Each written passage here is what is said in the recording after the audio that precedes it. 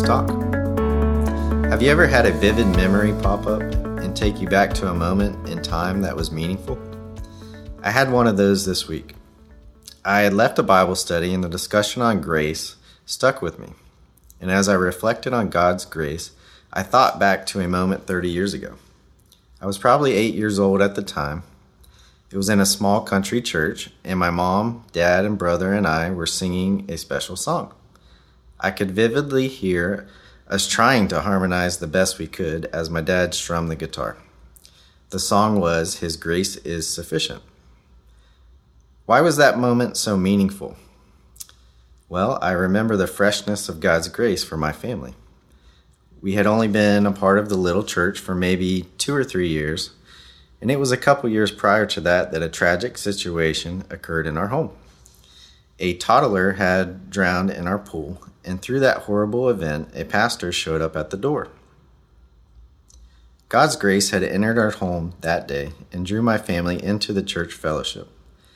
We did not come from a Christian background, and until that day, none of my family had ever known about Jesus. My mother's pain was probably felt the deepest, but God's grace.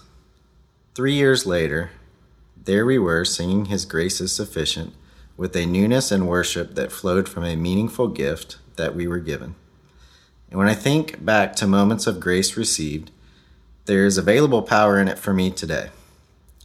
And remembering the freshness of God's grace causes me to continue to value it. It's fuel for transformation. In 2 Corinthians 12, 8 through 9, Paul says, 3 times I pleaded with the Lord about this, that it would leave me. But the Lord said, my grace is sufficient for you. My power works best in your weaknesses.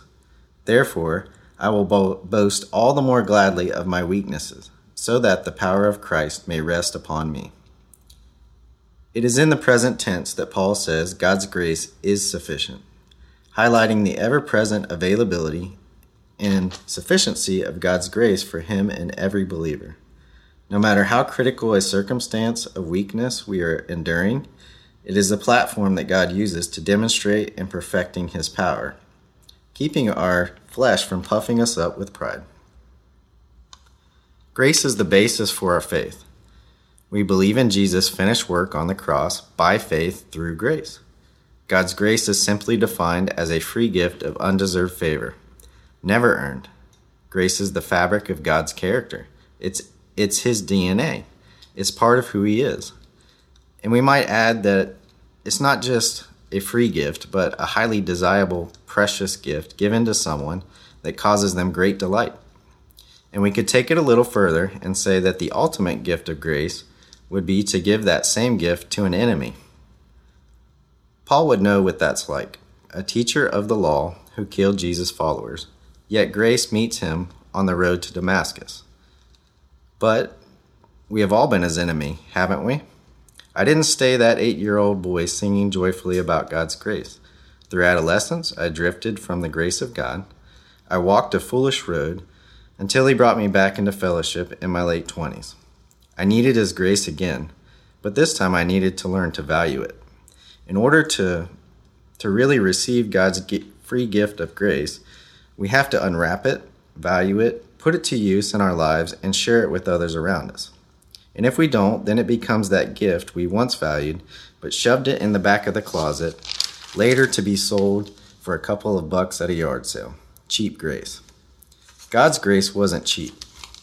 It cost Jesus pain and suffering, and we could have strength in our weaknesses. And Romans 2:4 says, God's kindness is meant to lead us to repentance. It is God's grace that fuels transformation and leads us to obedience and true worship. No matter what you are enduring right now, it is available today. Let's pray. Dear Heavenly Father, thank you for overflowing with generosity, for not only giving us grace at conversion, but making it ever present and available to us for daily growth.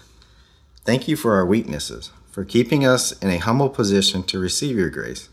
Help us to stay there so that your power might be demonstrated. And if there be any pride or devaluing of your free gift, help us to truly repent by remembering your kindness for us. May we experience your transforming power and share grace with those around us today. Help us to remember the sin you saved us from so that we can treat others with the same love that you showed us. We ask all this in Jesus' name. Amen.